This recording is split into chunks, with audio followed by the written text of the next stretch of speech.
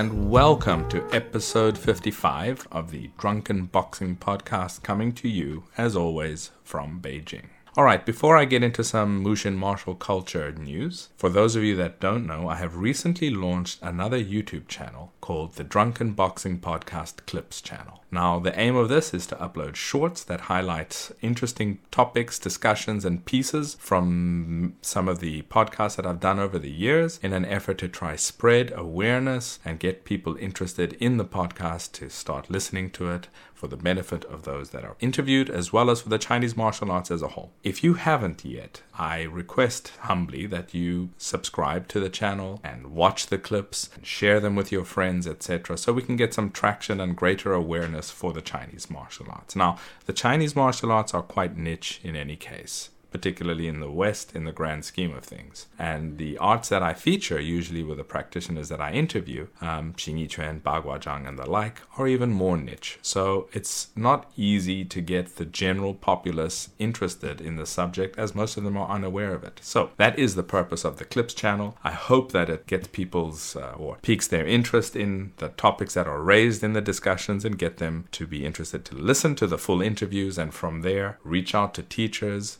reach out to the people that have been interviewed, and get into the practice of Chinese martial arts. And I need your help to do that. So I'm trying to get a number of subscribers to it to make the channel actually go into that algorithm state that YouTube shares it more, and I need your help to do it. So head on over to the Drunken Boxing Podcast Clips channel and subscribe to it if you haven't already. All right, let's get into some Mushin martial culture news. I have released a full series as well as a couple of other things, but the primary focus that I released since the last podcast was a 3-part series that features a mini documentary with Chen Zhenglei. Now, much like the Liu Jingru series that I released a year and a bit ago, it's a locally produced documentary that was long, and I split it into 3 parts that I have subtitled, I have translated, I have dubbed, I have edited, added additional information, etc., because I just found that the topics discussed and the people interviewed were highly interesting. So check it out. I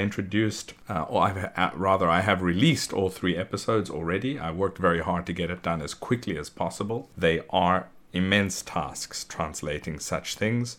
They take a very long time to translate and word correctly, and then to edit, etc. takes a while too, to add background information. So I'm quite chuffed with myself that I got all 3 episodes done in this short period. The 3 episodes in total end up running for about 30 minutes in total. So I've split it up into 3 parts to make it easier for you guys to watch them at your leisure, and they are out now. Additionally, I released a short glimpse into one of Xing Yiquan's 12 animals, specifically the sparrowhawk. As I've done with some of the previous animals, I've released myself performing the animal itself, and the performance, as with the previous ones, is drawn from an in-depth lesson on this animal that is on the Patreon online learning program, the Huajin online learning program. So you can take a look at this animal, its practice from the Hebei Xing Yiquan lineage, and if you're interested, head on over to the Huajin online learning program. It's grown tremendously in the 3 years that it's been running. There are hundreds of very in-depth, detailed lessons where you can get into the arts of Xing Yiquan and Baguazhang in depth from wherever you are. Alright, that's all from Mushin martial culture. Let's get into today's podcast. My guest today is Jess O'Brien. Now, I first came to know about Jess O'Brien through a book he released quite some time ago called Neijia Quan, Internal Martial Arts, Teachers of Taiji Quan, Xing Yiquan, and Baguazhang. I managed to get the 2nd edition of this book in the late 2000s, and the 1st edition came out sometime before that. It is no longer in print, so if you're looking to get this book, which I highly recommend, probably have to try source a second-hand copy. It's highly recommended. It features interviews that Jess did with teachers of these arts in the West, some of them visiting, some of them living and teaching in the USA, the greater USA, and they're fascinating. Firstly, because they give you insights into differing teachers' perspectives, which are always great, but more so for the time that he released this, which was, as mentioned, mid to late 2000s. This is a time that people might have been aware of Taiji, but Xingyi and Bagua in the West, not so well known. So having this released at that time is already a pioneering effort from Jess. I wanted to discuss with him his process to have this and to compile this book, as well as his own journey in the arts that he practices. He is a practitioner of Xing Yiquan and Baguazhang. He studied under B.K. Francis for many years, as well as under Luo Dexiu of the Taiwan Yizong lineage. And he himself still teaches today. With that, I bring you Jess O'Brien. Welcome to the Drunken Boxing Podcast. Very happy that we're finally getting to do this. Jess O'Brien, how are you doing today? Good. Thanks for having me. Oh, it's my pleasure. It's my pleasure. First of all, Happy New Year to you. It's officially the first day of the Chinese New Year today, the Year of the Dragon. So it makes this podcast double special. You're the first podcast in this Year of the Dragon. Exciting. Thanks for the welcome and Happy New Year to you. Thank you. Thank you. So, maybe you want to give you a bit of an introduction, your background for the listeners? Sure. I guess I've been around, the martial arts scene since the 90s, I suppose, and got interested in Chinese martial arts back then. So, Byron, you and I are from a generation that we often mention before YouTube and before internet and before the easy exchange of information about Chinese martial arts. So yeah. At the time, it was books and magazines that you could get your hands on and maybe videotapes occasionally that would be passed around. So it was an information environment where you had to go out and get it. Yep. Like Chinese martial arts was hard to find back then, basically. Yeah, very true, very true. But you know what? To be honest, I wouldn't change a thing about all of that. To be honest, I mean, those discoveries, finding a magazine, it was even more difficult for people, like at least in the States, which is where you guys had most of the publishing done. For us outside to get like a local, a newsstand or a magazine store, etc., to import a Inside Kung Fu or a Kung Fu Wushu magazine was like you had to go search for them. I remember driving half an hour out at like where I was living to find one store that would occasionally have them, and it was like a treasure hunt. It was great. And like you said, when you found something, it was super exciting. And I had a similar experience when I moved down to the Bay Area to try and access more training here in California, and you'd go to Chinese bookstores or Japanese bookstores to look for martial arts books. And in the Chinese martial arts, I memorized the characters for Baguazhang and Xing Yiquan. So I would thumb through the martial arts section trying to figure out if you found a book of your style, it was just like a score, Totally. It's something you'd never even heard of because it was, you'd never heard. It was just most of what was out there. You had, there was no central place to figure out what was what. And so I think for me, my defining experience when I was young, just getting into this stuff, was reading the Baguazhang Journal. Yes. And for those of us who were around at that time, I think it made a big impact because it was the first time you had quality, consistent information coming from mainland China as well as from Taiwan and Hong Kong. And it was deep. I mean, it was great. It was deep. Yeah, that was something that you wouldn't usually get from the general magazines. They couldn't. I mean, the format didn't allow you for this depth. The magazines were flashy, and you'd be lucky to find an article in there about an internal martial arts style, and they were usually kind of not that authentic or just sort of phony. And Baguazhang Journal had that sense of authority to it, and that research behind it, and the translations of source texts, which again at the time were super hard to find. Yeah. And so it's just you and I are part. That when I was looking at your new book, thinking, look how far we've come from when we were scrambling to get little scraps. And, Vince Black did his translation of Li Ziming's book, and everybody who was in the Bagua world, that was a moment when we were like, oh my God, here it is. These are the words, because up until that point, those foreigners, we didn't have the slogans and the poems and the statements. We had no idea about that stuff. So, and your book goes so much further into depth and gives us history and context that, I can capture that whole era from there till now and how amazingly far it's come. But at the same time, I do miss when when you found something that meant something, or when you got a new form or a technique, you'd copy it and write it down and think about it. And now there's just so much that it doesn't have that specialness quite like it once did. Well, we were searching for crouching tigers and hidden dragons back then. And when you found a glimpse or you saw a scale shining through of the dragon somewhere, you'd get so excited. But I think it affected me in general. That I mean, I have for me, there's a couple of things that are my cherished possessions. One of them, of course, are my martial art weapons. So it doesn't matter where I go, if I'm gonna, whichever country I've lived in, that's one thing that's gone with me everywhere. The other thing is my book collection. So for me, I'm very old school. I don't really read. I don't like ebooks. I like printed books. I like the smell and the feel of the paper. So I have bookshelf after bookshelf, covered in filled with books, and that's the other thing that goes Same with here. me. And your book is actually one that influenced me and affected me many years ago as well. So for me, your book is one of the, I think it's required reading for people that practice, the internal Chinese martial arts, Xing Yi Quan, Ba Gua Zhang, Tai Chi. But even outside of that, I mean, there's, again, your book, I had heard about it, but I never was able to get it. I was living in South Africa. Oh, okay, yeah. So hard to come by in the early 00s. Right. It first came out in 2002, So exactly. And then I was on a trip to Canada, actually, in Toronto. The South African national team they had some Sanda athletes that were fighting in Toronto, and I was the team manager, and I went awesome. I had already, basically made up my mind that day one, check the team in. After that, go look for bookstores. And it was really by chance. There was a bookstore across the street. And then when I asked them, do you have any martial arts books? And they pointed me to the martial arts section, which was a tiny little shelf. There wasn't much.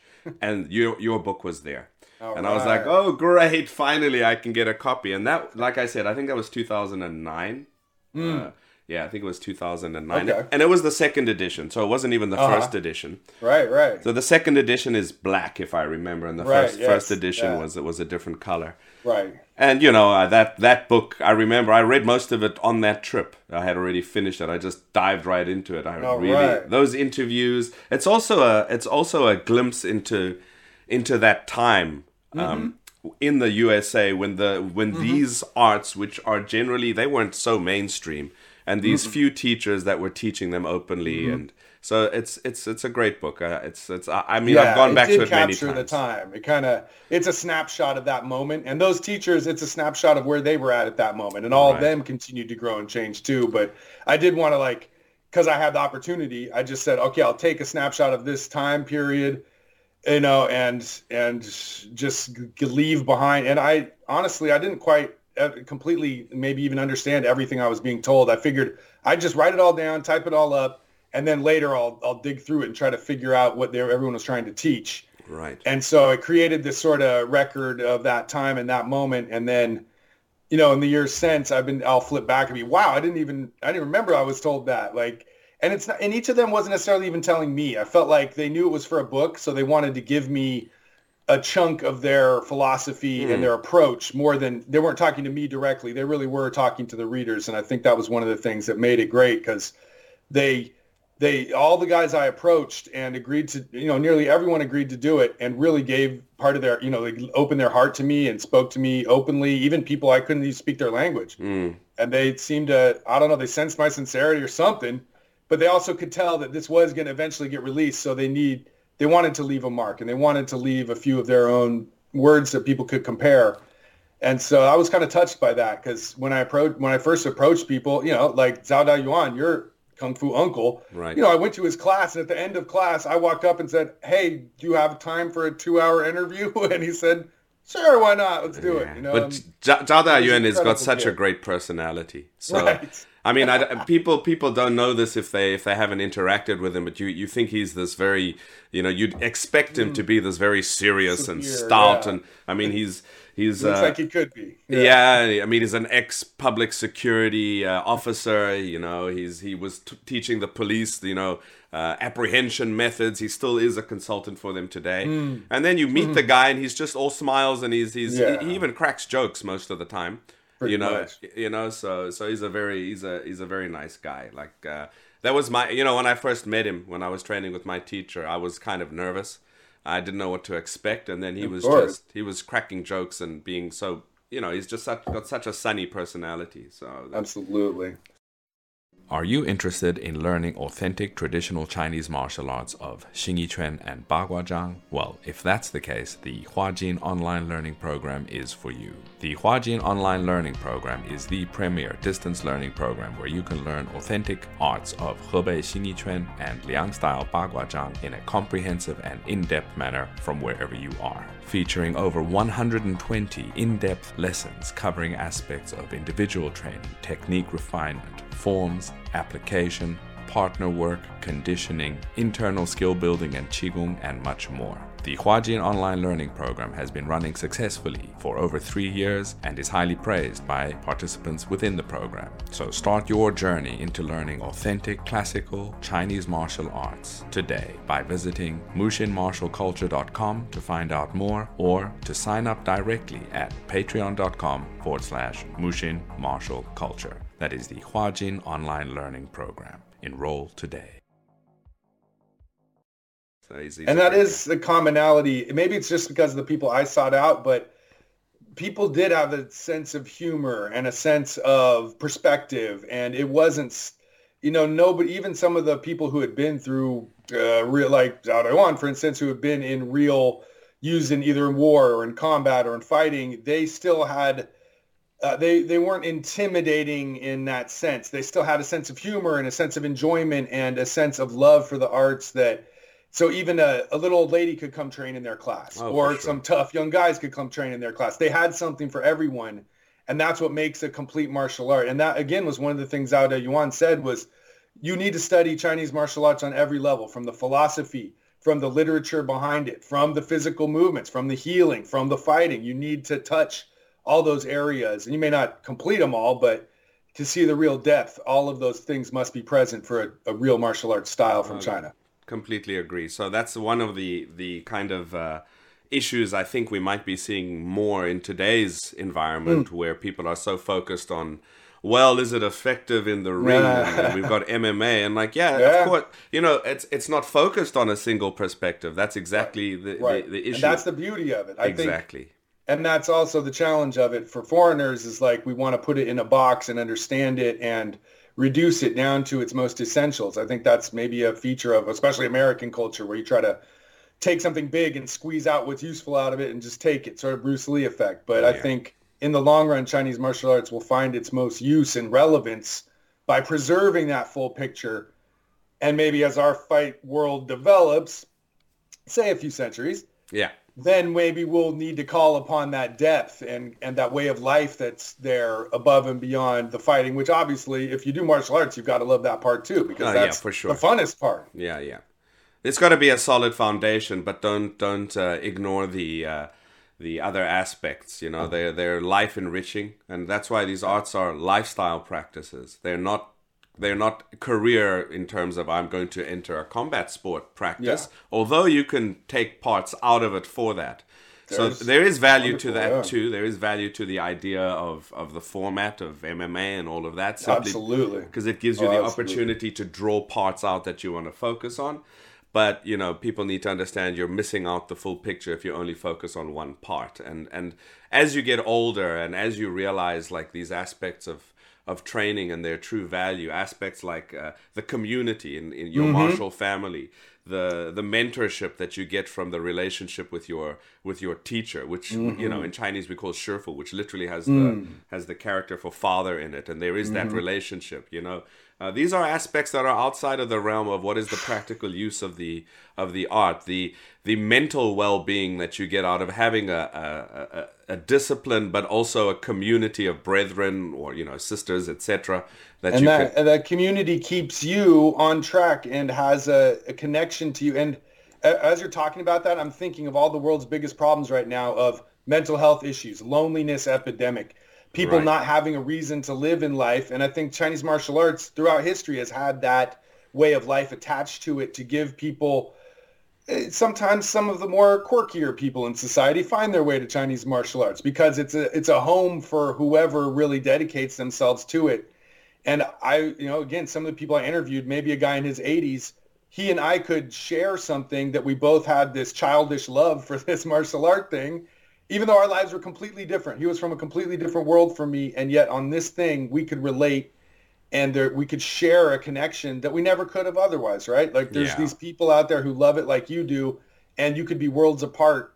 But there's something really enriching about that and gives you a reason to keep going, because if all you want to do is just sort of win at whatever you're doing in this moment, you eventually find some hollowness there. So the relationships you're talking about, the connection to history, the connection to the philosophy, Culture. I don't know. I mean, some people think that's getting in the way, but for me, I don't know. That helps me stay interested and enjoy and keep out. And every day I go and train again, and I need some inspiration, and I need those other aspects help keep me exercising and keep me busy and having fun. You know? Well, it also helps you to understand, like learning the perspectives that the martial arts from whichever culture they come from, the perspectives of that culture helps you to understand people better. So if you can understand the mentality of Chinese people better through the study of martial arts, and by that you've learned culture, history, philosophy, etc., that'll help you in your day-to-day life when you're dealing with different people, for example. Yeah.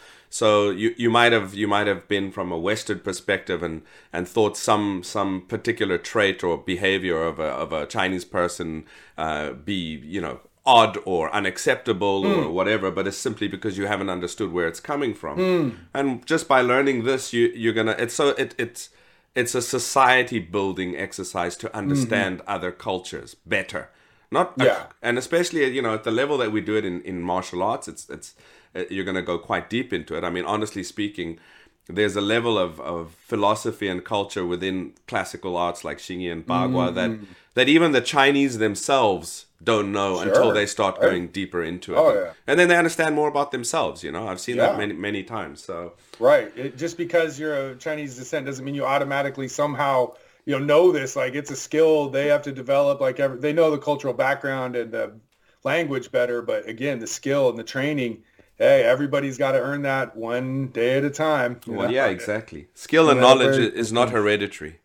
Right. Everybody has to earn it and put in the time. It doesn't matter whether you're born into Chinese culture or not. It's not going to magically appear in your mind and your understanding until you dive deeper into it. So well, and that brings up another thing that I was thinking about is, I admire you for your love of Chinese martial arts, taking you to China, learning the language, participating in the culture directly. A lot for those of my friends and classmates who've done that, they make a lot of sacrifices and they work really hard to go overseas, to train, to leave behind their normal, easy world to live in a different place and really get deep into this. And I as a young man, at some point I had the opportunities maybe I could have gone for, but I took a different path and, became a very average citizen here. But I do admire you, Byron, for taking on that task and like bringing back information that other people outside China can help understand better. And so I just want to say, the rest of us who weren't able to do that, we respect you guys for doing that and making the sacrifices to be there and encounter Chinese culture directly. And in the long run, hopefully,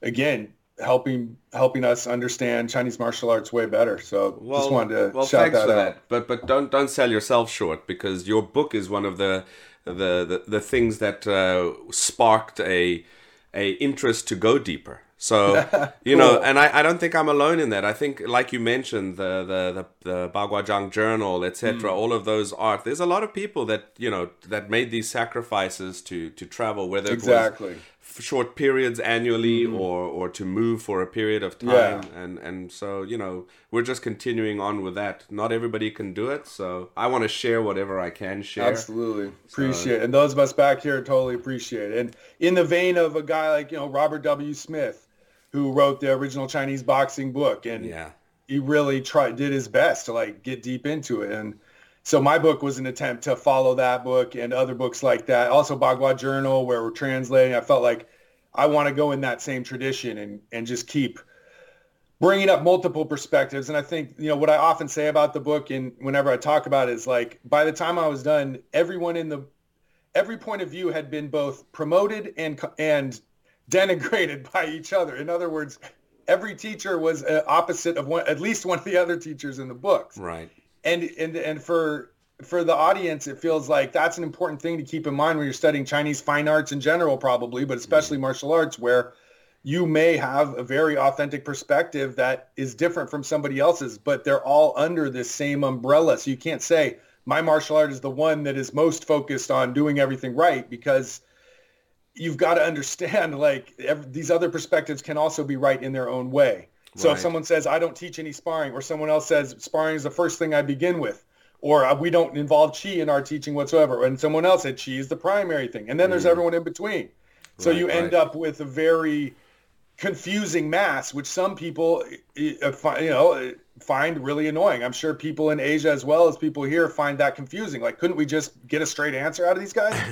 But that's the trouble with art. It's never going to be defined in the way sport can, where you really have a final goal and a winner and a loser. Right. Fine arts are never going to be that way. And I'm glad my book captured that, because by the time I felt one guy was persuading me, I'm like, he's totally right. And then the next guy would persuade me that he was right. So, and you just come in full circle and realize you pick the directions that suit you best. Well, exactly. You can just listen to the information and then put the time in, and your conclusion will be correct because it's your conclusion, So you'll find the value in your own practice. So that's the other thing about talking about martial arts alone, or talking, listening, understanding, and then putting the time into practice, because you need that experience, and then yourself understanding something and getting to a certain point. Maybe your experience through training will be slightly different, even to your own kung fu brother under the same teacher. Right. So you get to a different point at the end, and that's okay. You understand why you're at that point.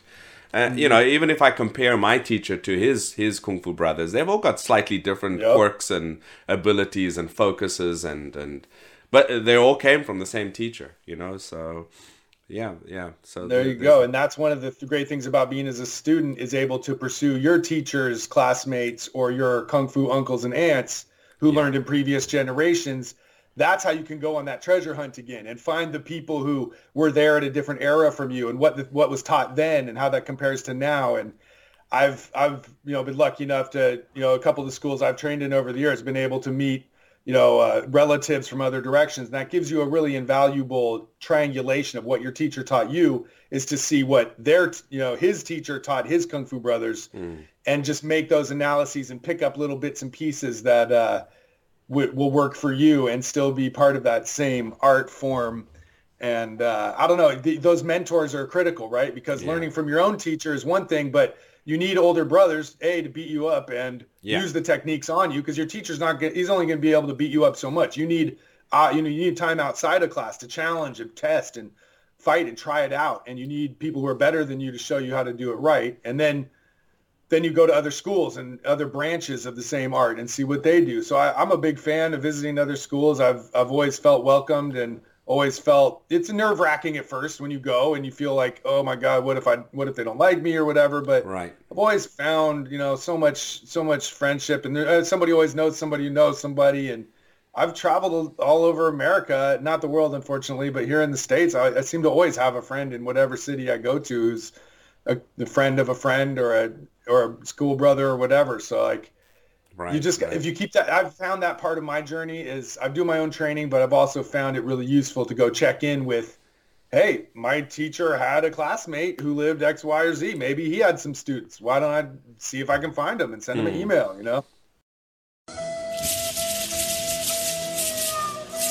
My whole life is a lie. Are floppy Chinese swords getting you down?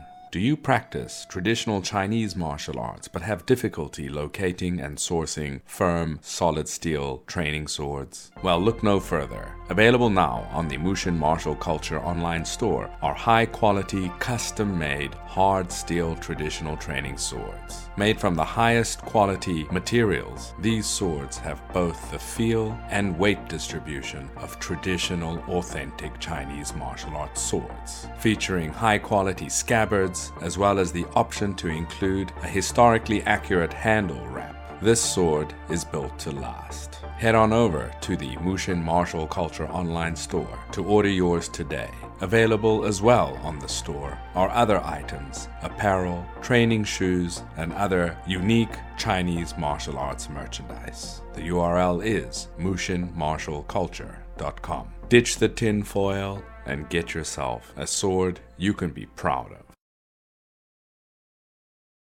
And Yeah, it's a very important part. I remember in the early days with my teacher. I remember one weekend, and somebody arrived, and he seemed fairly advanced, and I was like, who is this guy? Is he a new student? He's like, no, he's Zhao Dayuan's student. I said, so why is he training here? He said, when they want to learn Xingyi, Zhao Dayan sends them to me. When my students want to refine their Qina, they go to Zhao Dayuan, and that happened like numerous times. We had like cross pollination between the two, the two of them. So, that's awesome. Yeah, and like you also get to see their slightly different perspectives from Zhao Dayuan when they come to us, and vice versa. So it's great. And family relationships aren't always great. That happins. Oh, true. True. But a lot of times, though, like an uncle might see you in a more favorable light. And you might have, maybe they have some hard feelings with your teacher or whatever, but maybe you can he'll recognize your love of the art too or whatever. So there's, I don't know, it can't get complicated. But you're lucky to have that connect. You're training in Beijing, at the center of your martial arts, so you have that family there to rely on and who can bring new, fresh perspective to the art. And that's how it should be. That's how I hope we can keep it. Well, I wanted to ask you a couple of questions. I still want to get into your background of your own personal training, but I want to stay on the topic of the book. Which year did you say the first edition was published? When you first released it? 2002 it first came out. So that's fairly early in the general picture of these Xingyi, Bagua, Taiji more, not so much, but Xingyi and Bagua for sure. And I want to ask you, like, how did you get, because it was published, so how did you get the publisher to agree to this kind of at that time, and even the title, I'm pretty sure the publisher couldn't even pronounce it, like Nei Jia Quan, what is this? Yeah, the sales meetings were weird. It was, my martial arts journey has always kind of connected with books because I'm kind of a book nerd, which you might relate to, it sounds like too. Yeah. But, all through high school and college, I was doing Aikido all the time, and I had been reading the Aikido books that were out at the time. And I'd run across, then I got into Chinese martial arts, and my teacher gave me a copy of Chinese boxing because his teacher had been from Taiwan. So I was like, oh my God, these stories are awesome. Like, I love the action. And I knew that this was going to be for me. And so I found my way into it. But eventually I ended up getting a job with an internship with a publisher who had done a lot of these Aikido books and Chinese martial arts books. Okay. The publisher of Chinese boxing, as well as Aikido and the New Warrior was one, and a bunch of others that were groundbreaking at the time. So that's what it was. I just applied for the internship, moved to Berkeley, started working for this guy, and then ended up having a long career in publishing. I think I started down there in 98, so I'm still doing it today. So it was an incredibly, martial arts pretty much gave me the in to my whole career and my whole life and my whole family that I've raised. And so, martial arts books have been a big part of that. So I was an editor for the company at a certain, I started off as an intern, but eventually got a job. And so I was able to work on a lot of the martial arts books that came through North Atlantic Books and the imprint Blue Snake books that they created. So I got to work on like Louis Swaim's translation of Fu Zhongwen's book and his and Yang Chengfu's book, T.T. Liang's Steal My Art book. That's a great one. Right. Power of Internal Martial Arts by B.K. Francis, Barbara Davis Taiji Chuan Classics. These all came out in the early 2000s, sort of before the internet took off when information was a little harder to find. So we published some really good translations of Chinese martial arts books, and I hoped that what I wanted to do was close to that Bagua Jiang journal approach of let's look at the authentic text. Let's look at the actual books, not somebody's sort of idea of what they learned and them speaking. I want to see what the masters of the past spoke. And so let's use these authentic source documents. And people were able to translate better. And now we had the way to print Chinese in books better. So that all happened. And along the way, my boss said, hey, if you want to ever do a book, go ahead. So I was like, really? Oh, wow. Okay. So that was how the origin of my book was like, just we needed books to publish. So he said, go make one. So I went and made it and just stumbled my way into a lot of the people in there and just it happened to just lucky chances where I happened to find people at the right time and right place. And I had a great experience. It really allowed me to wrap my mind around Chinese martial arts much more and made connections. I could go visit and train what a bunch, with a whole bunch of very cool people inspired me. And so that's the story of my book. It was just my boss said do it, so I did it, and I'm glad, because now that I'm older, I couldn't do that anymore. I wasn't married. I had no kids. It was I was going to visit a different martial arts school every night after work, because when I first got to the Bay Area, I lived in a very rural place before that and had very little exposure. So when I got to the Bay Area, there was a lot of Chinese martial arts available, and a lot of martial arts of all different kinds. That was the beginning of the MMA golden age that we have now. So there were gyms everywhere, and Chinese martial arts schools descended from the 70s and 80s that still existed, and new, more exciting groups now that we had more contact with the mainland. So there were people coming to visit. And during that time, I was able to make contact with Luo Deshu of Taiwan, who was teaching the Gao style Bagua. So every summer he was coming to the Bay Area, to East Bay and Berkeley there, and putting on, about 2 weeks of seminars. And I had read about him in Baguazhang Journal. So, I saw the sign-up sheet. It said Luo Deshu on the top, and there was a list of classes. And I just picked up the pen and put my name under every single one of those. Oh, wow. And I said, I'm signing up for all these, even if I don't do the whatever martial art, their style, I just knew from seeing the magazines that this was one of the guys that I just knew I had to get with, because his articles were great. I'm sure you remember, they had, it was just smart stuff. It was like, you put your foot here and your hand there. It's nothing mystical needed. It was just very clear about angles and about directions.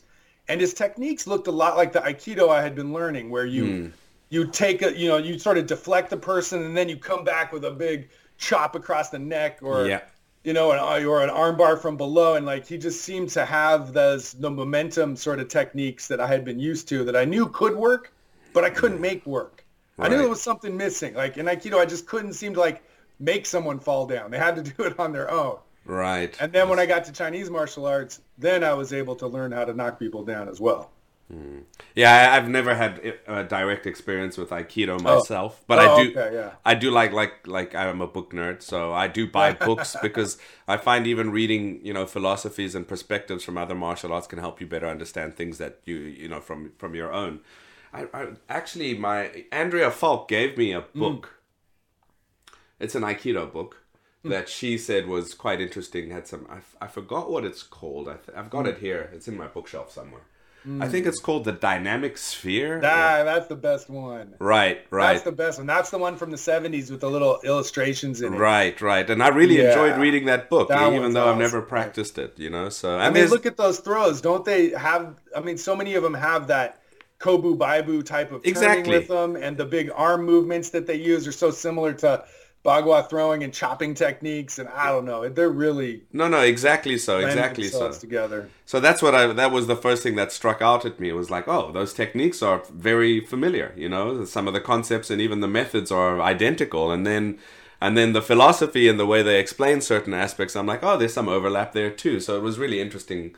It's a very interesting other Japanese martial arts. It's got some similarities in footwork that as a kid they have, just for instance, one of them is Taino Henko, they call it, where you take what we would call a Kobu step, and then you turn the other direction and do a Baibu. Then you do that front foot does a Kobu, then you turn around and do a Baibu. So it's a straight line, but it's the exact same footwork.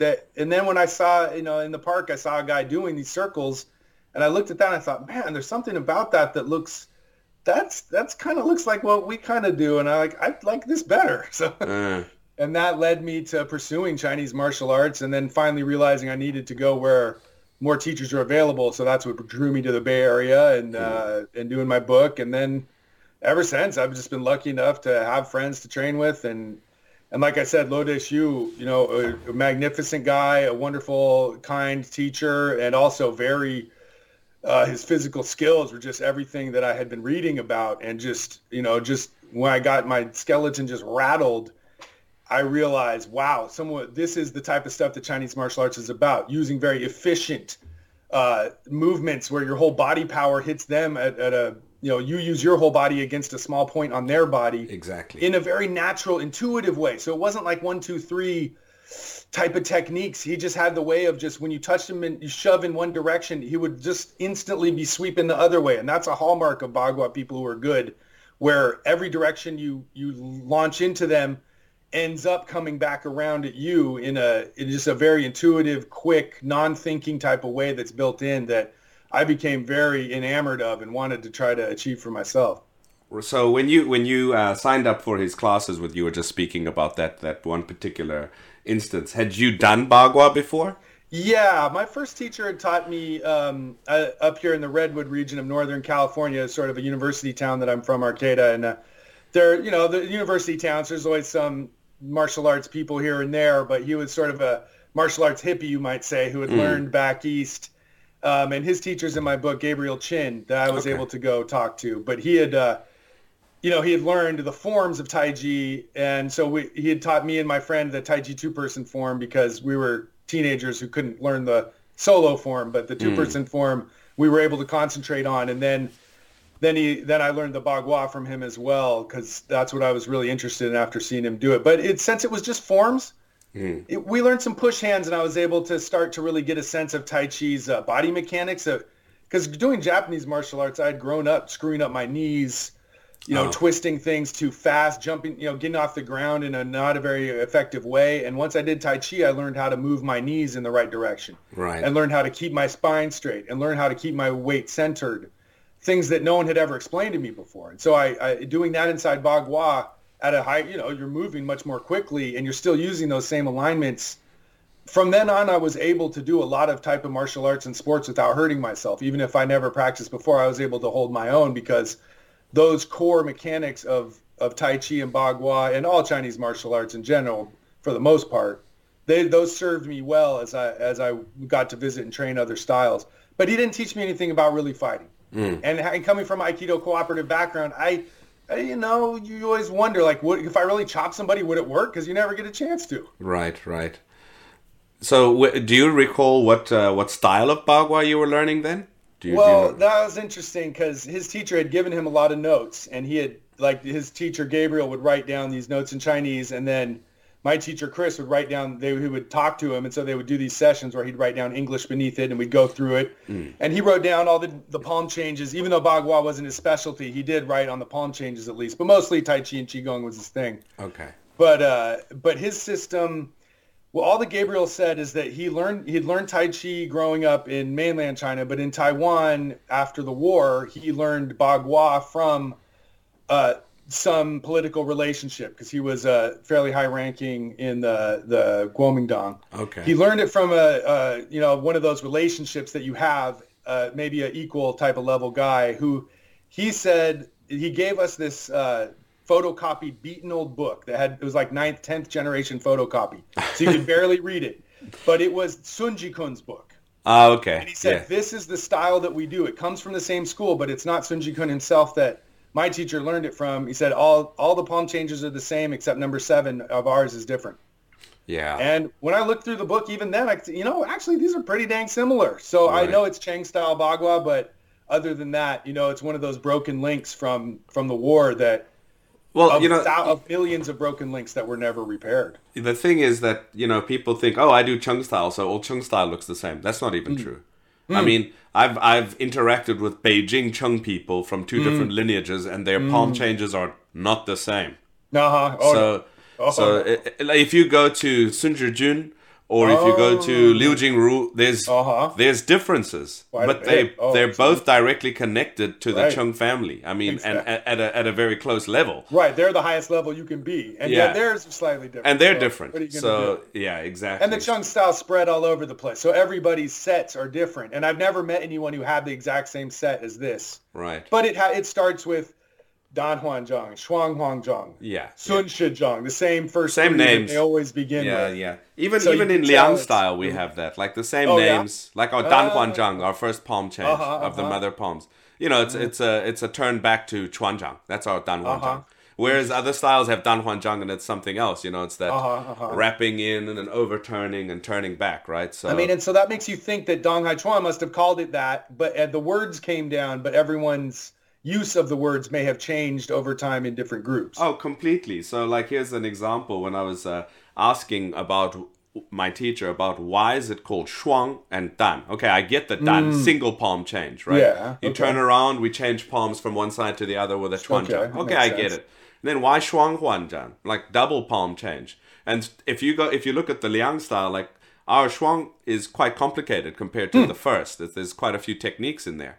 And he's like, in our understanding, shuang combines upper body and lower body actions. So dan is the upper body action on its own. When we get to shuang, we start combining up and down. So the double there is that you're doing a palm change, but the upper body and the lower body are both doing actions, and you can see that in our second palm change. So that's an interesting perspective, and it doesn't mean that it's the only perspective. Right. So, but because other people will say it means now you're using both of your hands simultaneously. Exactly. Instead, that's maybe the more common way, but that's interesting to think of dividing the top and bottom as the two of shuang. Yeah. Right. So there's value to it, even though it might be different from a different perspective. So yeah, and I love that history. I love Bagua Journal really helped all of us get a sense of the different main groups. Obviously it didn't come close to being comprehensive, but just knowing, they have list of words that's similar to our list of words, but some of their words are different, and why, and how each person translates the different ways of expressing the power, the different techniques.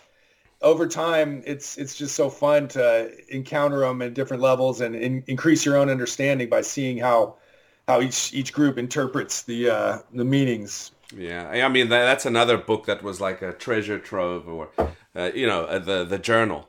And I remember getting the CD. So you with all finally, and then all the missing ones. There were always 2 or 3 that you couldn't find. Exactly. So for me, it was I don't like to read digital books, so I literally printed them out and had them bound. So I've got all of them printed out. There you go. In my bookshelf. They're bound.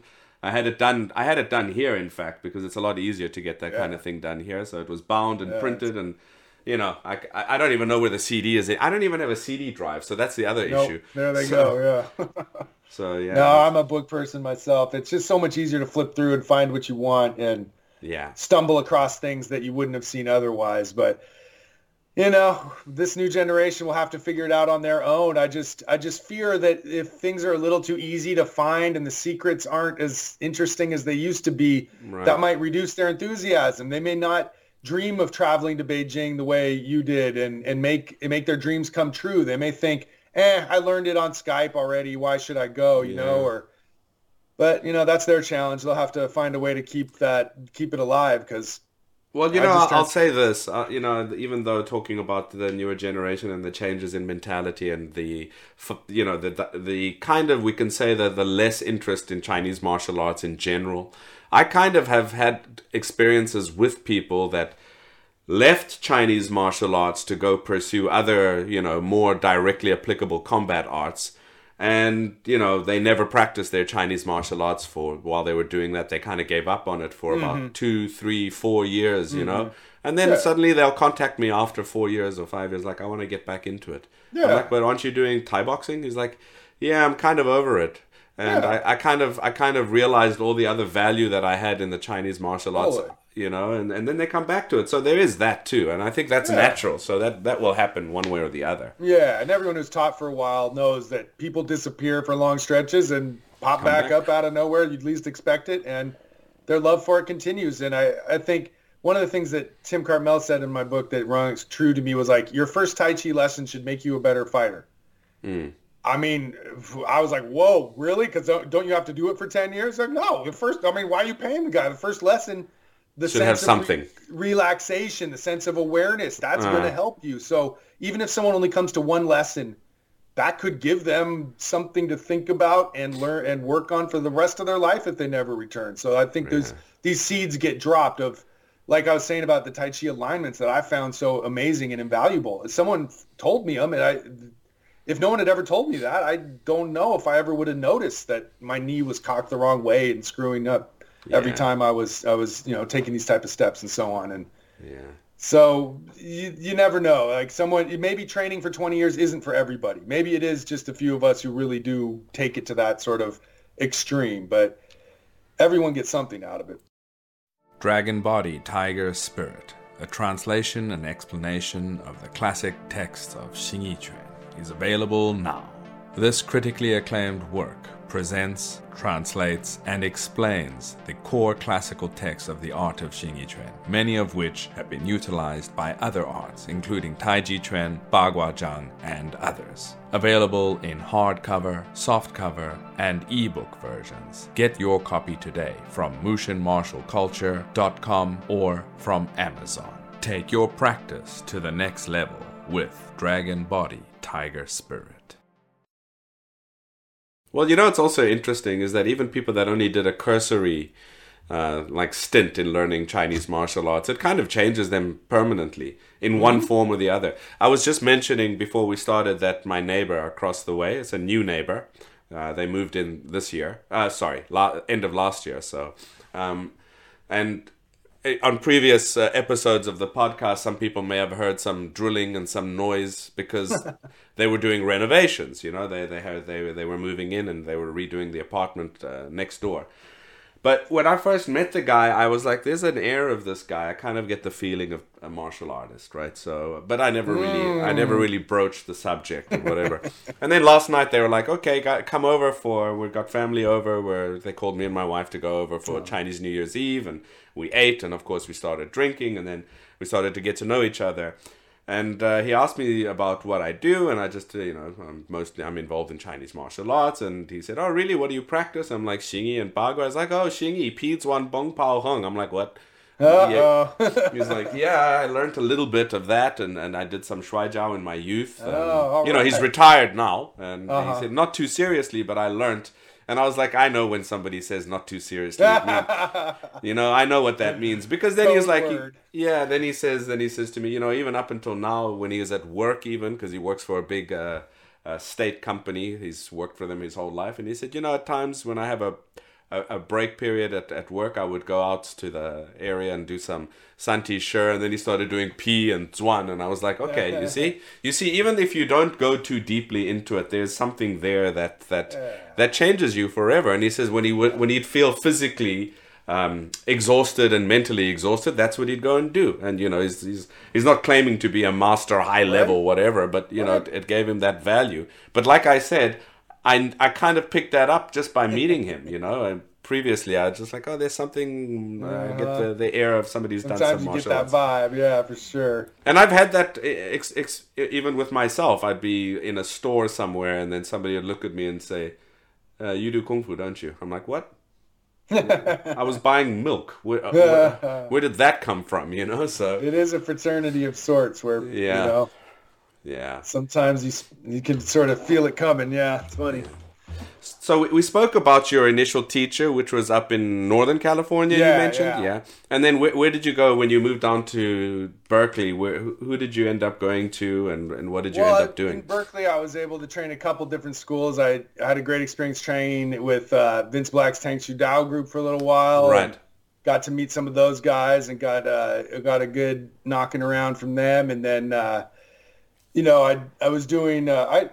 like I said, I was 25 at the time, and so after work, I would go get a cup of coffee, lay in my car for a while, and then around 6 or 7, go visit whatever school I had targeted. Yeah. And so most nights of the week, when I didn't have some other class, I would go to an Aikido school or a Kung Fu, usually the Asian martial arts that I like the best. Right. So I was able to, especially in the East Bay, visit a lot of different groups and make contact with some really cool people, but mostly for just short periods. But again, I was able to get into Lode Shu's training. So during the year, we would train as a group of friends. And then every summer he would come and the seminars would go on, and everybody would gather from all around and put on some really great long classes that were just long training days where his style of teaching involves, just repeating basics, Jiben Gong over and over, then repeating forms over and over, then repeating applications over and over. And he will just pile it on in the traditional Chinese way of just overloading you. And once you start getting good at something, jump to the next thing. So you never get a chance to completely memorize or get it perfect yet. On to the next thing. And especially that Gao style is quite large. It's got the 64 straight line forms and just a mass of Jiben Gong exercises that go with it, and sets of entries and sets of throwing ideas and just, so there's groupings of different types of training within it that are just extensive. Like a lot of Bagua schools, there's just plenty to do. So all year long, we would be, and I had a great group of friends where we train a couple nights a week and just follow his approach of like, do 10 sets of this set and then do 20 applications of all the ones he taught us on each side. And then between us, we were able to remember a lot of it. So we had 4 or 5 of us who could all... good.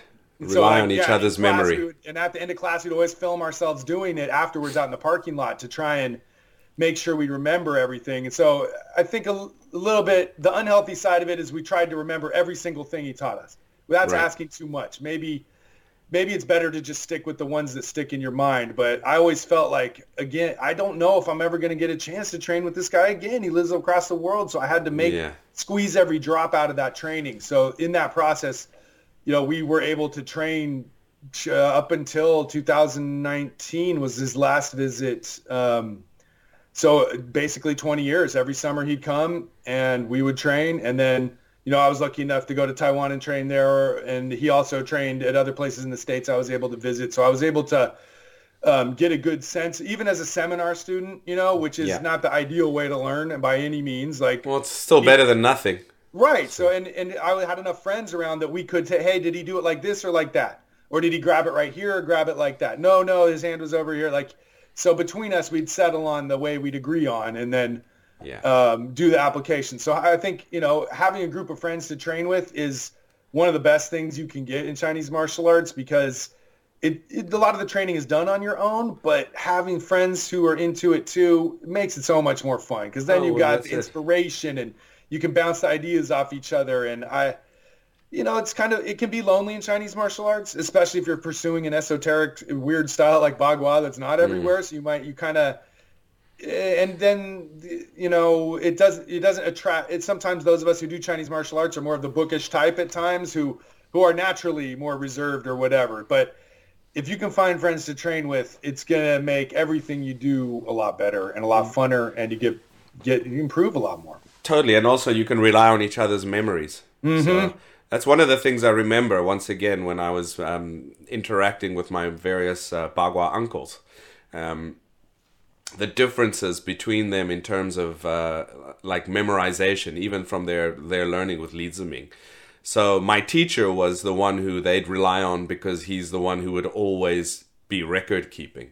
So he had this habit, which I inherited, of he takes notes. Yeah. To this day, I mean, he's old, and to this day, he has a daily journal. There's a daily diary. He's had that since he was a kid.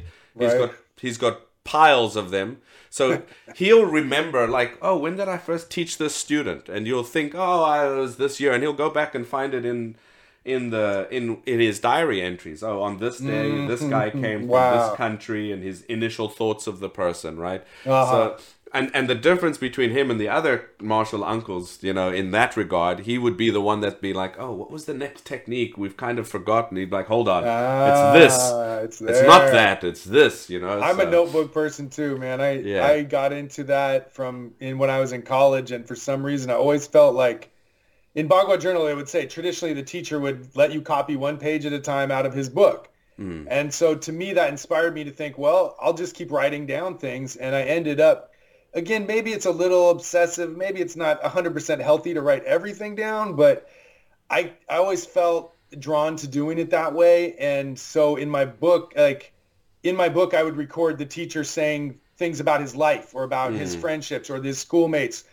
I'd also write down the techniques and the forms, but I also wanted to write down their personality and little tidbits and funny stories they told or fight stories and stuff. Yeah. So in my notes and books and my journals have some pretty funny stuff that I can go back and, oh, you remember that time and some of the great conversations you have in Chinese martial arts when you're sitting around after class that you forget. But if I can write a few stories down, I always try to do that. Yeah. I mean, I remember my teacher even telling me he had been doing his primary teacher was Zhao Zhong, who taught him when he was a kid, and then when he became a teenager, started teaching him Xingyi. When he was young, obviously he didn't teach him Xingyi, but then he started teaching him Xingyi when he was a bit older. And then my teacher told me that, as he got older, then he'd go around to the various parks and public places where people were training and have little, tests with random people every now and then. Yeah. So, and this is when I asked him, why did you start doing 戳脚翻子拳? And he told me, well, I went and I had this exchange with this guy, and he kicked me a few times, and I was like, geez, that footwork is really good. And and he asked him, what is he doing? He's like, 戳脚翻子. So he went back to his teacher. He's like, I think I want to learn some 戳脚翻子. And he's like, okay, well, my good friend Wu Bin Lo, so he's like, I'll take you to him. And he took him to meet Wu Bin Lo. Now, Wu Bin Lo is a legend in 戳脚翻子. He's like the primary guy who was disseminating the art in Beijing, and he even went to Japan in the early, years of the 1900s to do a performance for the emperor's birthday and beat up a few of the Japanese martial artists there. He didn't know because, again, if you know Wu Bin Lo's personality, he didn't know that it was impolite and it was just a friendly kind of exchange, but he beat the guys up in front of the Japanese emperor, and he was and they wanted him to stay, and he was like, no, I'm getting back on the boat and going home. They wanted him to stay to teach. But, my teacher recounted the story of his teacher taking him to meet Wu Bin Lo. Yeah. And, back in those days, I don't know if you know, during the bad days of the communist economy, of course, yeah. they had coupons. So you didn't like, oh, I want to buy this, and therefore if you've got the money, if you didn't have coupons for a particular thing, a ticket, you don't get to buy it. You see, that's the thing. And my teacher was poor. He told me he has it written down. Exactly how much money he spent. Oh my goodness! To pay for the meal. He remembers what was bought.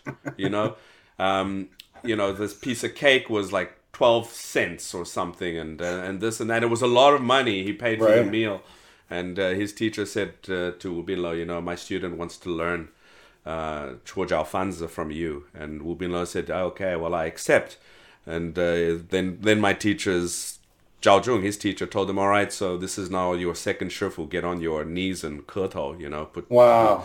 And he did it right there, and then from then he started learning. He didn't go too deep. I mean, 戳脚翻子 is a massive system. Is it? Okay. Yeah, it's massive. I've never experienced it firsthand, but that's a famous Chinese martial arts style. Well, it's a combination of two. They've got 戳脚 sets and fanzi sets. It's massive. I have no idea how people like Wu Bin Lo memorized and remembered all of that, but they were professional martial artists, so that's basically all they had to do. But it was massive, and my teacher recounts when he started learning from him, he'd cycle out to they train in the front part of the Forbidden City. Back then you could, and in the mornings, and he'd go there before work.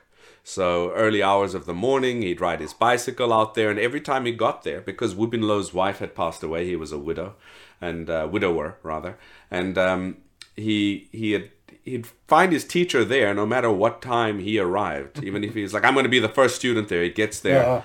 And like, nope, his teacher's there kicking away. And he's like, all right, you know what? Tomorrow I'm going to get up before the sun even gets up and arrive. And he gets to the Forbidden City, and the sun, it's still dark. And he's like, oh, I'm first. And then he hears pa-pow, pa-pow. And there's Wu Bin Lo. He's already there training, So, and these little anecdotes and these little stories are great because they just give you a perspective and an inspiration, So, yeah. And how hard people work to work on these skills and preserve these skills. I mean, I'm mostly, especially in my advanced age, I can get an hour of training in per day if I make sure I get it in my, at all the right times. But these guys were on a whole nother level at the early part of the 20th century when they were really cultivating this stuff. And you realize that, man, the guys who were good at this were training at a level that aren't the same as what the average me type person is training now. Right. And also the sacrifices they had to make. Like I said, my teacher was working in a factory, as many people did. But you'd think, oh, okay, well, I've got a hard day's work and I'm working. I'm not going to... No, they'd get up in the morning. Right. And go train for 2 hours before work. And then after work, they'd train again. So, this was their life, and they made sacrifices. They weren't making money out of this. They were getting small salaries. China was poor, so it's an interesting So, insight. I mean, we got to respect that. I mean, it leaves us in a weird position of, some of the teachers I've had a very high bar. They believed that you should be striving to perfect this.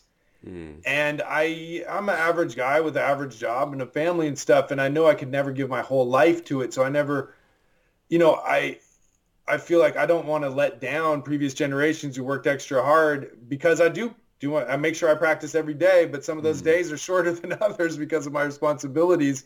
And yet Chinese martial arts is known for having this high level of fulfilling your potential in Chinese martial arts requires an absolutely massive foundation of hard work to put into that. And the guys who did it, they have a very, I don't want to say there's an arrogance, but it's more like a high standard of, this is something that isn't to be taken lightly. And that may, so I'm not training at that level. So I feel like, am I letting them down? But in the long run, I think it takes everybody to be part of it. There's the people who only come once in a while. There's the people who do train, but not a ton. And then there's the people who sacrifice everything to make it their whole life, which is pretty much the position you're in. And it takes all of us, because like all those other people like it too. And so you can all go to dinner together with all those people, right? Yeah. And we're all part of the same community. It's just you gotta fit, make martial arts part of your life. Like, even if you can't make it your total 100% focus of your life, if you're doing it, daily as best as you can, whether that's an hour, even if today you don't have an hour, you've got 35 minutes and that's all you can put in. Hey, that's still good. That's still right. The consistency over a long period is more important than the intensity over a short period. So that's the value of these practice. Like I said, it's got to be a lifestyle practice. It's got to be, many times people would ask at training, my teacher, they'd ask him, how often and how much should I train? And he'd say, it's like eating. And they'd be like, what? In Chinese, literally, 跟吃饭一样. That's literally his words. Like, what do you mean it's like eating? He's like, well, you eat every day, right? Yeah. And you don't need to eat too much or too little. You need to just eat enough. And some days enough is more than other days, and then that's it. Yeah, so that's just a good way to put it. Like eating. That's it, So yeah, that's how. And sometimes I find myself, sometimes I'm a little bit busy in the one day and I didn't put in the time of training that I wanted to, but I'll find a slot and I'm like, all right, cool, I'll go do some Neigong for about 45 minutes, right? And maybe that's all I got away with that day because something popped up and interfered with my plans for the next training session in the day. But that's just how it goes. You can't wait for perfect weather before you leave the house, right? Go. So you got to just deal with it as it comes. If you need an umbrella today, take an umbrella. If you don't need an umbrella but you need sunblock, well then put on some sunblock. That's just how your training should be. It should adapt to whatever happens in your life as best as you can.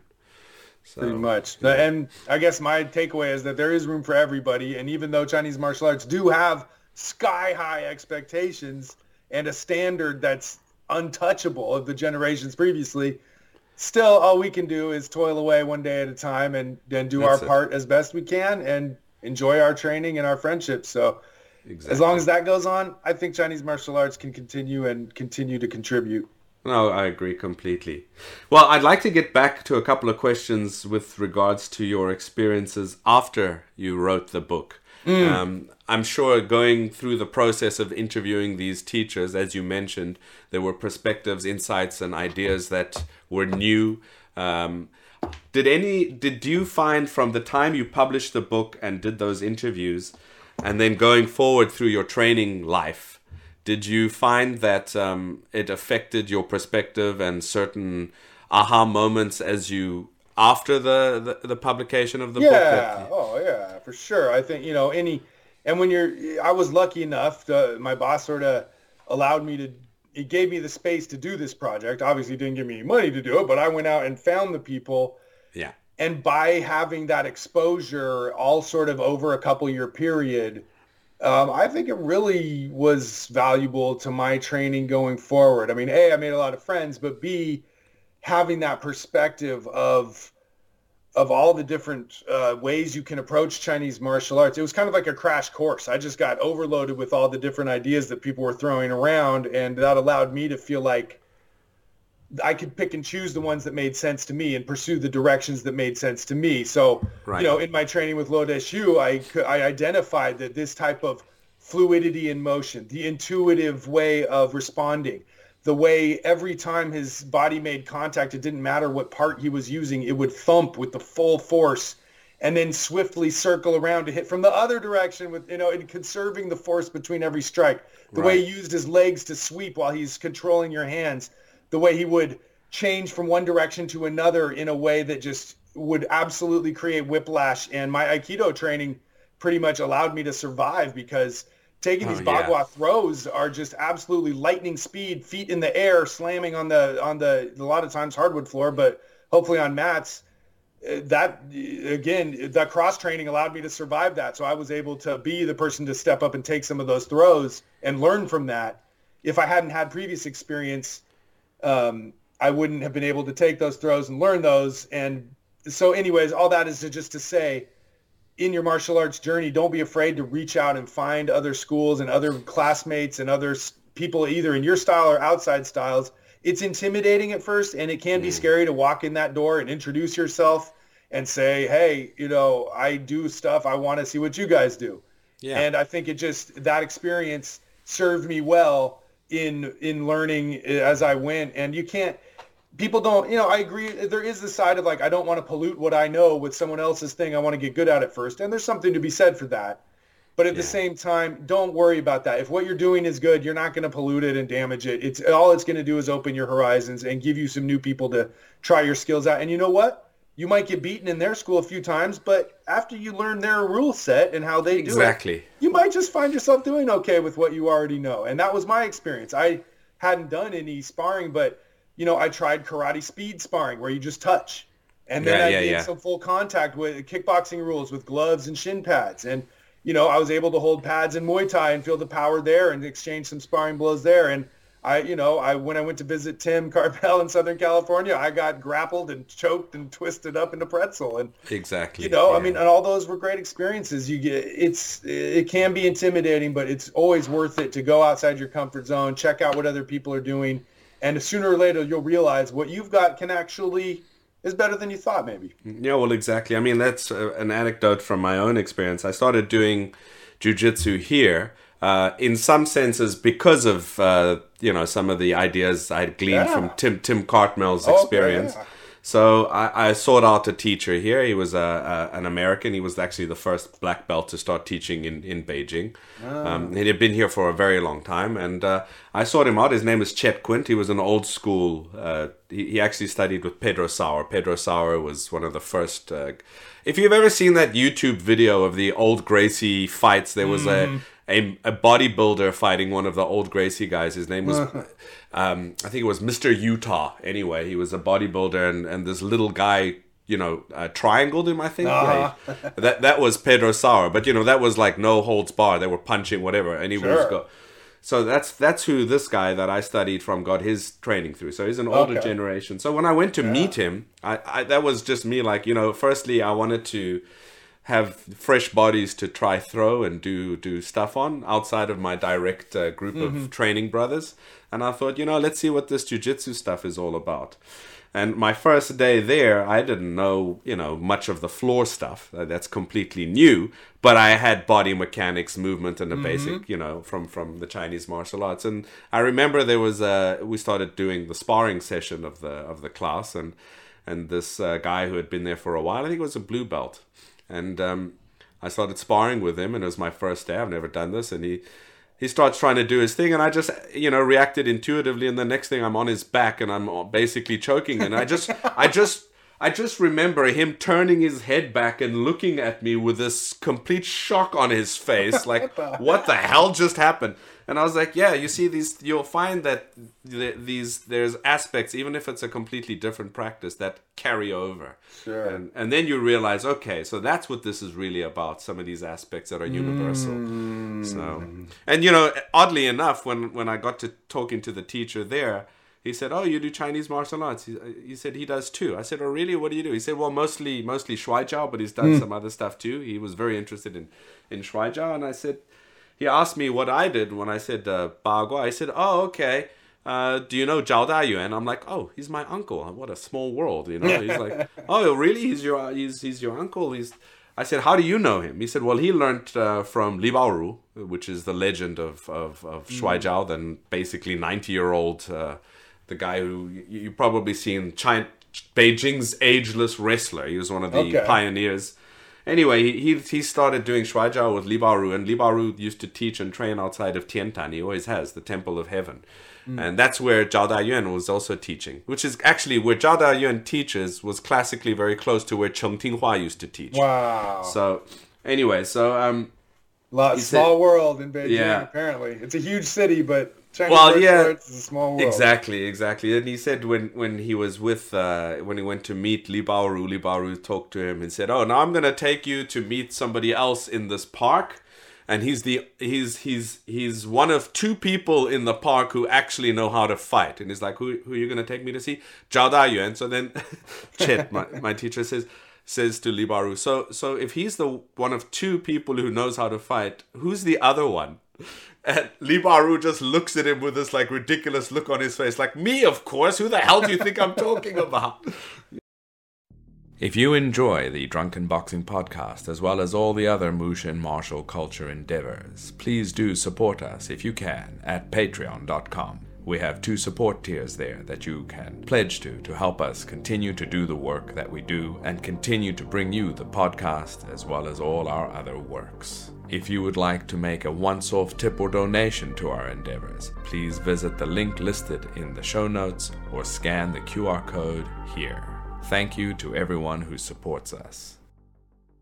So this great little. There's that high standard of Chinese martial arts. Where, yeah, exactly. Praise is hard to find and compliments are few. Yeah.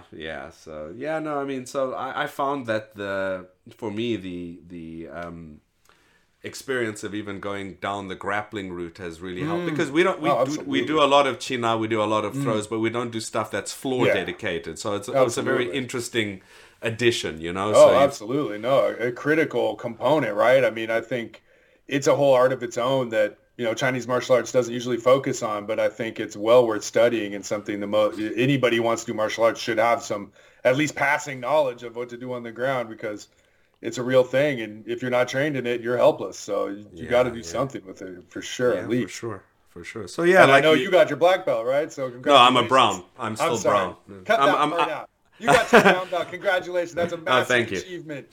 And I don't think maybe not everyone realized, but a brown belt in Brazilian Jiu-Jitsu is a very meaningful rank that is not given easily. So you must have really put in the time and effort. Oh yeah, and I'm just that kind of for me, martial arts is basically that's life. So if I don't do anything half. So when I started jiu-jitsu, I was like, all right, I'm gonna see this through. I'm not going to half-ass it or 2 years in, 3 years in, quit. I thought just push through and see how it adds. Yeah, and it's an interesting addition, I must say. Yeah, it seems like a good thing to match with Chinese martial arts and combine for sure. Well, a lot of the China that we do in Liang style Bagua, I directly used there too. I mean, there's been times where I on the floor used some of the specific locks. That's funny, yeah. And submitted people very, very, and it's stuff they hadn't seen. Some of these. Oh, interesting. Some of so these it was locks, moves that they didn't even have. Or approaches. I mean, in general, most of the locks are pretty similar, but how to get there sometimes is different. Again, like a whole science of its own, right? So right. That's a world that you could go as deep as you want, and there is only so much time to train. But a good knowledge of stand up, a good knowledge of clinching, a good knowledge of China, a good knowledge of throwing, a good knowledge of falling, and floor grappling. Each of those things is an important part of martial arts that you got to have at least a little of each, and then find one that you really like the most. But Yeah, exactly. Well, so after your initial publication of the book, what was the reception like? I got a lot of very nice emails from people. I think I've found a lot of, and over the years, I'll run into people and say, hey, wait, that was your book. Yeah, dude, I loved it. Like, I think it really accomplished its goal, which was to reach out to the people I call sort of martial arts nerds or martial arts people like us who like the books and inspired by the stories. And, you know, there's always going to be bros who just don't care about that half of it or that part of it, which is cool. That's not part of it just doesn't interest them. And I dig that. But there are those of us who want to contrast and compare and following that Bagojang Journal theme of looking at the old documents, looking at how different schools approach the training. What are the commonalities? What are the things that we can learn from each other and so on. And if you had that intellectual curiosity and you wanted to see all these perspectives, this book was for you. And so I think it reached those type of people pretty well. And although it's out of print now, you can still get a used copy on Amazon if you want. It's out one. of print. So, okay. Yeah, okay. It had a good run though. I think maybe close to 20 years it was in print. So. No, most books don't last that long, and like you said, though, it's a piece of its time and its era, and now we have a world full of online products and online videos and your podcasts like yours where you're going directly to the source, talking to people who are the premier teachers of their school, or talking to someone like Andrea Falk, who's just been in Chinese martial arts in China since 1980 and she's just really a incredible pioneer. Perspectives, right? And the books that we were sort of publishing at that time were just a fraction of what the information that's now out there that I enjoy, that I'm glad is out there. And and books continue to. I still collect martial arts books, and every day there's more and more of them, and translations that are cool, and old photos that resurface. And my hope is that people will continue to dig up old materials. From old articles and books that are previously published that haven't been seen in a long time, will continue to surface. Kang Liu in Taiwan was, he's been republishing old books for a long time there, and I just know out there's so much more that still hasn't even been exposed. Maybe not even in Chinese for a long time, but especially not in English. Yeah, there's a lot more, and you made a tremendous effort with your book to try and get some of those traditional teachings that have been, oral tradition teachings that have been written down. I'm just looking forward to more old films, old video, old photos that may emerge, old articles and so on. And they still are. That's the interesting thing. I mean, I had Zhang Yukai on. He's a Gao style practitioner out of Taiwan who started in Taiwan, but then started going directly to Tianjin to study. And I had him on, and it was interesting to see that we were talking about a video that had surfaced just a couple of years prior of Zhang Junfeng doing some practice. I'm sure you've seen it. Yeah. I'm sure you've seen it where he's doing some Tiangan. He's doing the heavenly stems practices. Yeah, and he does pretty much everything. He covers tons of the Gao style system there. Yeah, but that's the interesting thing that was. I mean, it's not as if that was filmed now. I mean, the guy's been gone for so long, but that little footage only became public like recently. So and it was interesting because I was looking at that video, and then in the middle there's some staff practice.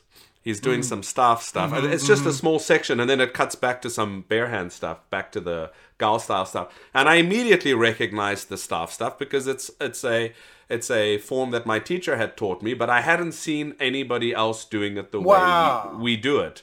So I immediately recognized it. I was like, hang on, that's Zhou Guen. That's 9 provinces staff from our it's Xingyi, by the way. And I immediately recognized it because there were certain techniques in there done exactly, and they're quite unique, that were done exactly the same way my teacher has taught me. And I asked Zhang Yukai, he's like, oh, you recognize the form? He's like, yeah, and it's just interesting. So there might still be stuff that pops up over time that, who knows? So I'm sure of it. I'm sure. I mean, I know it's out there, but the heartbreaking part is that right now somebody's going through their grandpa's old box of crap and like old notebooks and journals and pictures of people they don't know, and it's going straight in a dumpster in some hutong that's being, torn down to build a new shiny building. And that's just the killer part for people like us who love that history and love that culture and the, just the fashion and the style of the 1920s and 30s, just to think that all that, there's just golden bits just disappearing, every year. But that's the nature of history and archaeology and learning this stuff. Is Chinese martial arts has lost 99% of all the Chinese martial arts that's ever existed. Yeah, and for yet sure. Still, it's an incredible rich heritage. Yeah. So Exactly. that's, this unfortunate extinction is part of it. But that's always been part of it. Yeah. So just for the listeners, I don't think we've said the full name of the book. The book that you Right. published is called Neja Chuan, Internal Martial Arts, Right. Teachers of Taiji Chuan, Xingyi Chuan, and Bagua Zhang. Now, in the book, you have, I think it's 16 interviews Something in like total. that. Yeah. But you obviously did a bunch more. I mean, I don't think you just did those 16 and then you decided that's it. I did do some more, but not a lot more. The Okay. ones that I did, there were some people who wouldn't be interviewed, and I mean, I remember one teacher who since passed away, who was from Shanghai and had been living in the States for a long time, but he had learned Yichuan for many years from one of the direct students of the founder, and so Right.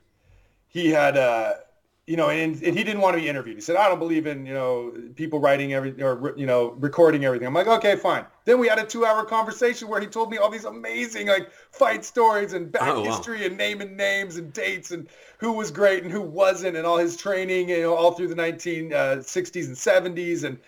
And by the time we were done, I'm just like, if only he had let me record that and I could write. And at the end, he was like, hey, maybe I will do an interview with you sometime. You're pretty cool. Aw. And I was just, if only, I should have secretly recorded it, just for posterity's sake, right? But Even for yourself. and For there yourself. was just some heart, and I was able to interview one great teacher, Li Tai Liang, who's the Xi teacher. And you'll Out in notice New York. that art isn't represented in the book because my tape recorder died in the middle of the interview and I didn't realize it.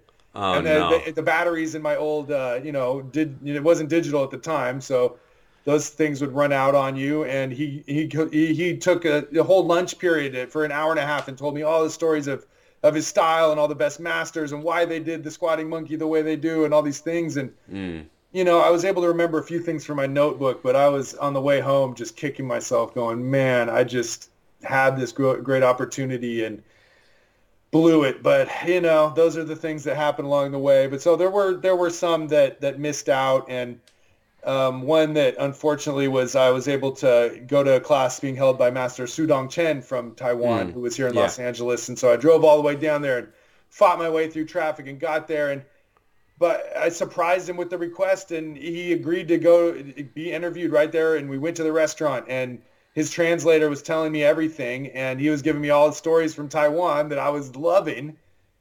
But the dishwashers the whole time had just been furiously stacking dishes and washing. And when I listened to the tape, it was absolutely just annihilated with just clashing and clanging and breaking dishes sounds. And the whole interview was just... I've had that a couple of times with podcast recordings. And like I said, they just started drilling upstairs. And you think it's okay. And then I listen back. This is unusable. It's unusable. They've destroyed it. But the reason why I mentioned that you probably have some more, and had you ever thought about doing a follow-up like Neja Chuan 2 or? Yeah, I mean, I felt like that was my piece of the puzzle, and what we have now is anybody can interview their teacher and put them on YouTube, and that we can all benefit from that. So I think it would be fun for me to do, but I'm not sure that it would be serving the public. And since I have a family now and a lot more responsibilities than I did then, it would be a lot more difficult. So I'm unfortunately not able to continue it. Like, it would be great if it could be a magazine I could just keep doing. But, I will hopefully, now that my kids are almost grown up, maybe I'll have a chance to do some more interviews and maybe do those in podcast form or whatever. Okay. And I've turned my attention to a friend of mine, Isaac Hamans and I, who both trained under his teacher, B.K. Francis, for quite a long time. We've been having a podcast together, and we've interviewed a number of people we know through that school, talking about Chinese martial arts in the USA and how it developed in that school. So we've been having fun looking at some history, looking at some classics as best as we can understand them, and just talking about our experiences there. So I've been that's kind of been my creative outlet in terms of my writing, and in terms of publishing anything, has been to what we call Neja Chuan podcast, just based on the book. And it's been fun. We just create interviews, sort of giving our opinions on, some of the great fight stories of Chinese martial arts and looking at the history of that school and the different lineage masters over the years. And so that's been fun to, the sources in English are limited, so there's only so much we can really cover. And I feel like there's a lot more out there, since I can't read Chinese, that's waiting to eventually be discovered. But it's just fun. Like we love to talk about it, and so we figured, hey, we'll just record it and throw it out there. Kind of like what you're doing with yours, and we're gonna talk anyways, so we might as well put it out there if people find it entertaining. And some people write and tell us stuff that we didn't know. So yeah, for sure. Well, I'll put some links to that. And then people can check it out as well. So, yeah, appreciate that. Yeah. I kind of feel sad to hear that Ne Jiaquan, the book, is not in print anymore. Yeah. But and I was wondering, in today's age where print on demand is a feasible option. There's maybe you should consider, I don't know, speaking to the former publisher about maybe putting it up, because I'm not so sure it's gonna be like, it's not a political book that's gonna be a bestseller in terms of volume, but there are gonna be enough people interested, and it would be a shame if they can't get their hands on it. True. So, well, that's a good idea. I've kind of meant to get around to that, and there are some other out of print books that I'd like to see in print. So at some point I'm going to gather up some stuff and make it available, just so people can get copies if they want. Yeah, for sure. Yeah, but that would be fun. That would be good to keep it going. And books have their place, and I think they always will. And the digital world is great too, and it's basically great to have both. Yeah, it's a golden age on that level. I mean, it may not be the golden age of Chinese martial arts in terms of the masters that could once fly and do death touch and stuff like that, but in terms of compared to the 1980s, when there was you could barely pronounce any of these words, like these things didn't exist. We really have a lot of resources and information and materials that inspire us. So for sure, my training's as fun as it's ever been, and I'm not planning to stop. Yeah, that's good to hear. Well, I don't want to take up your entire. What time is it there now? Oh, it'll be dinner time pretty soon here. All right. Well, yeah, you. It's been great talking to you, getting these insights. We could carry on for hours. Yeah, no, we got to talk again sometime. It's great to make touch. It sounds like we have a lot of loves in common in terms of martial arts books. So we should compare some of the collection and see if we can fill up any holes we might have. For sure. Well, we'll put some contact details, whatever you want to be made public, in the show description here. I'll get that from you, and people want to reach out to you. I highly recommend people try to get their hands on your book, Ne Jiaquan, if they can find it. If in some senses, if it's only available through second hand, but at a higher price, it's still worth it. Get your hands on it. It's something you want to keep. It's still pretty competitively priced. Let's put it that way. You should be able to get one pretty cheap. All right. Well, anyway, we'll put all that information out there as well. So thanks so much for your time. It's been great chatting. The honor is all mine. Thank you, Byron. Great talking to you, man. All right. Have a good evening. Take care. Bye.